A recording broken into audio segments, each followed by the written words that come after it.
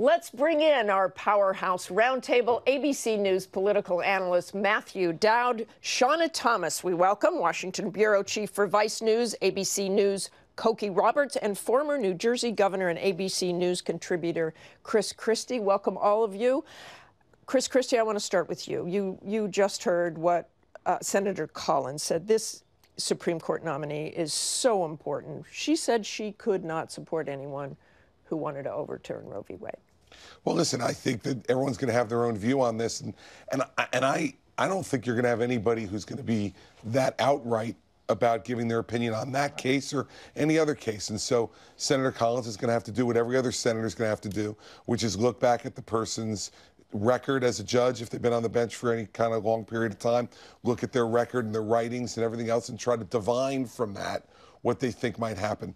I think in the end, though, what the president is most likely to do is to pick someone who he believes takes the right type of judicial approach but has a judicial temperament that's going to be very difficult to attack. Well, it doesn't seem there's any indication that he's going to choose someone who's more moderate, like Justice Kennedy. Well, no, I don't think so. And by the way, you know, I kind of laugh about this a little bit as a Republican. Like, who's the moderate on the Democratic side that has been selected lately? I mean, you might be able to argue Justice Breyer every once in a while, but certainly not, you know, Kagan or Ginsburg or Sotomayor. President Clinton thought Ginsburg was. You know, he was. Good luck. He was unhappy about that. But I think the notion of Donald Trump judging somebody's temperament is somewhat odd, and I'm not sure that that's something he's able to do. I think that it's going to be very much advice coming from people in the Senate. And Matt, do Democrats really have any power to defeat Trump's nominee? Well, this is an exclamation point on why elections have consequences. Right, exactly. And the president has a complete right to nominate a conservative judge to the court. That's what, I mean, Democrats had that right when they held the presidential office. I do think that but the Democrats have an obligation and a right of advice and consent and to raise concerns and to generate enthusiasm for what their beliefs are in this. I do think we've come to a point, and reflected in your piece of how divided the country is that I would hope the president would consider possibly nominating somebody that would get more than 50 or 51 votes, because I think that's the problem we're in. I mean, that's only until. But I think that's the problem. That's the problem. We have people. My own senator from New Jersey, Cory Booker, has already said that there's no one the president could nominate that he would vote for. Well, so how do you get big on 50, 51? He'd get killed in the Democratic Party if he did. I'm not saying it's not smart, just the reality and from of a today. campaigning point of view, the Democrats, they know there's nothing they can do, right? So it's how long can we have this conversation about the next time around, making sure there are more Democratic senators, that kind of thing. All they can do is use it to campaign in 2018 at this point. And so I think one of the things is we're not even going to see any kind of hearings until probably, October? They will be able to keep making this an issue. That's about it. And you've looked into what kind of potential cases the court could take up. This isn't just about Roe v. Wade. No, it's not. It's about a lot of the little cases that are working their way through the courts right now that deal with abortion, that deal with gerrymandering, that deal with all of these things. And those are the things, and we saw it. We saw it on Thursday when you had Senator Booker, Senator Kamala Harris, all these people in front of the Supreme Court railing about they have to do everything. What they can do is keep talking and keep yelling about it, and make sure that people know that some of those cases, like what we see in Iowa with the 72-hour ban, what we've seen in Mississippi as well as in Louisiana, that people have those cases in mind, that they know that they need to go to the ballot box to vote for something, and that this is a step towards 2020. And really, you know, elections do have consequences when it comes to Supreme Court nominations. I covered the Bork nomination. And remind us about that. Well, so what happened was Robert Bork was nominated by President Reagan and was a very conservative justice. And people think that he did himself in the hearings, because he did behave in the hearings in a way that was quite arrogant. And I remember when he was asked, why do you want this job? Instead of saying, I want to serve the public, all of that, he said, because it's an intellectual feast. So it was all about him. And that didn't work for him. But the truth is, he had lost before the hearings because of the election. So what are the lessons learned there? And the lessons learned were that I remember talking to a Southern moderate Democrat when such things existed. And I expected him to say, I'm for Bork. And he said, I was elected by women and blacks. That's who elected me. Who's against Bork? Women and blacks. So let me wax philosophical for just a second. No. Wow. Just a second. Can I leave now?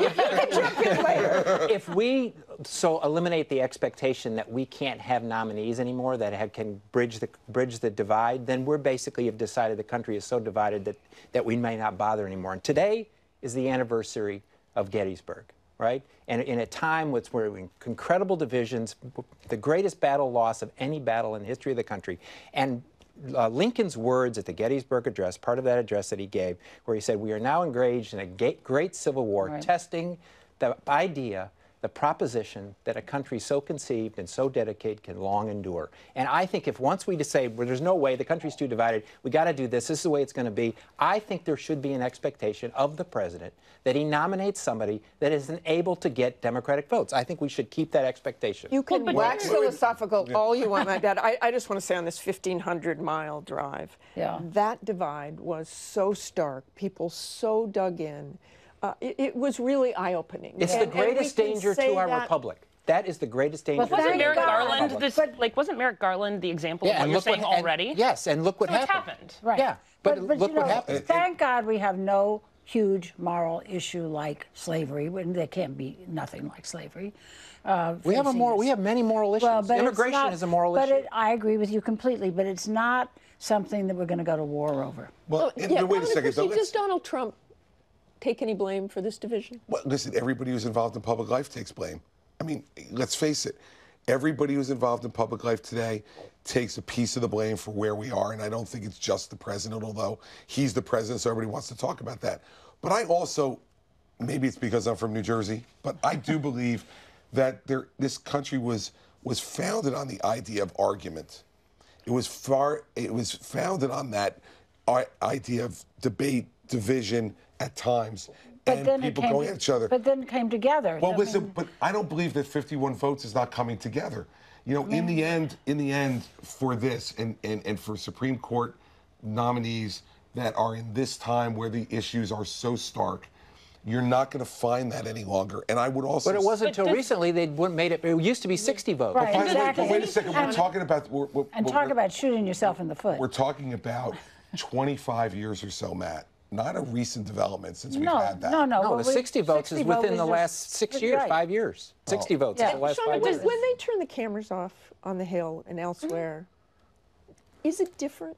Do you sense that it's different? There's more. I will say on this trip that the camera's on, you're fake news, you're this, you're that. But people were so kind to me and welcoming. I mean, there were two women, one woman who just absolutely loved Trump, walking with her friend who absolutely loved Hillary Clinton. So the country's divided in some places, but are they behind the scenes? I think behind the scenes, especially with senators who've been there a long time, I think they're still somewhat friendly. Yes. I think they still somewhat like each other. I think they want to figure out a better way to do this, but they also, when the cameras are on or they're back in their home districts or they know they have an election coming up, they have to say what they have to say. I think it's a little different in the House because there's so many new people and we're probably going to have a lot of turnover again. Right.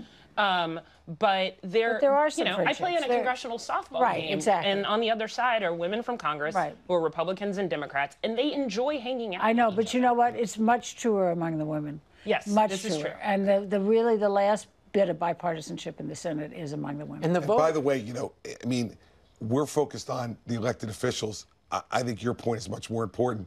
Among the American people, we still like each other. We can have these political arguments, and we can have disagreements, and it's only the extremes in both sides who make this a make-or-break issue at every cocktail party, at every barbecue. But I think there's a fear. I think there's a fear among people, and this is totally anecdotal, but I see my mom, 70-something years old, in Texas, Southern black woman, lived through the civil rights era, and she is scared. And some of this is watching too much MSNBC, don't get me wrong. But yes, please, stop her. But she is worried about where the country is going, more so worried than during the civil rights era, which I was not alive for, clearly. And that worry is going to continue. continue to tear people Yeah, I apart agree with further that. and Well, there's further. major consensus. The thing is, the voters are united in many ways on many things. There's major consensus on a whole series of issues. There's major consensus in the country on what we should do about immigration. There's major consensus on what we should do about guns. There's major consensus on many things on what we should do on the economy. The problem is that our institutions and our politics no longer pays attention to what the major consensus is. So we have a practice of politics in Washington where if they went along with what 70% of the country wanted to do, Right. all of these things would be solved, but they don't. But you see why. When you see the example in New York's 14th District, fewer than 5% of the eligible voters turned out to vote. And what you have then is the most extreme people turning out to vote, and then those are the people who are elected. And quickly in New York, big surprise in New York. Absolutely, Christie, but with yes, the but no. 28-year-old. Yes, but no. In today's environment, party primaries are the most dangerous territory for anybody to try to navigate right now. Joe Crowley learned it this past week. And let me tell you this. 5%. You know, what- You have to pay But not only, attention. not only do you have to campaign, but sometimes in this environment, the most extreme are rewarded. And we've seen that in a bunch of different places. She was much more culturally in line with that district That's than true. he was. Much more culturally in line with that district. And much has been made about her stands on certain issues. Her stand on Medicare for all and her stand on single payer is way more supported by the country than Donald Trump's tax cuts, than Donald Trump's immigration plan, and than Donald Trump's stand on guns. Abolish ICE. Yeah. Do you think that's a good way to campaign? I mean, that seems to play crazy. right Listen, into it's Donald Trump's crazy. hand. Listen, abolishing a state, well, if we want to talk about a state agency we should look at, let's also look at TSA for all of us who travel through this thing. Let's also Now take a they're look at taking that. our snacks. I think the questions be raised. Obviously, ICE and the people that work for ICE are a function of the leadership. And a function of what they do is a function of what they're being told to do and what they're encouraged to do and what's being No, unsaid. but the point of getting rid of Don't it. say get rid of it. No, It's it's a crazy. terrible- it's a I mean, terrible and idea. here's what's the problem in our politics today, real quick. So she wins the primary by saying abolish ICE. So what happens? Kirsten Gillibrand, who's supposed to be smarter, says abolish ICE. Kamala Harris comes out and says, and the lemmings start following down the line because they're following what they think was the result of a primary and they want to run for president. That's not leadership. And that's why people are cynical. Stuff like that, no one thinks we should abolish immigration and customs enforcement. Come on. Okay, and that's going to be the final word. Happy 4th of July. Happy to all of 4th. you. Thanks for coming out today. Hi, everyone. George Stephanopoulos here. Thanks for checking out the ABC News YouTube channel. If you'd like to get more videos, show highlights, and watch live event coverage, click on the right over here to subscribe to our channel. And don't forget to download the ABC News app for breaking news alerts. Thanks for watching.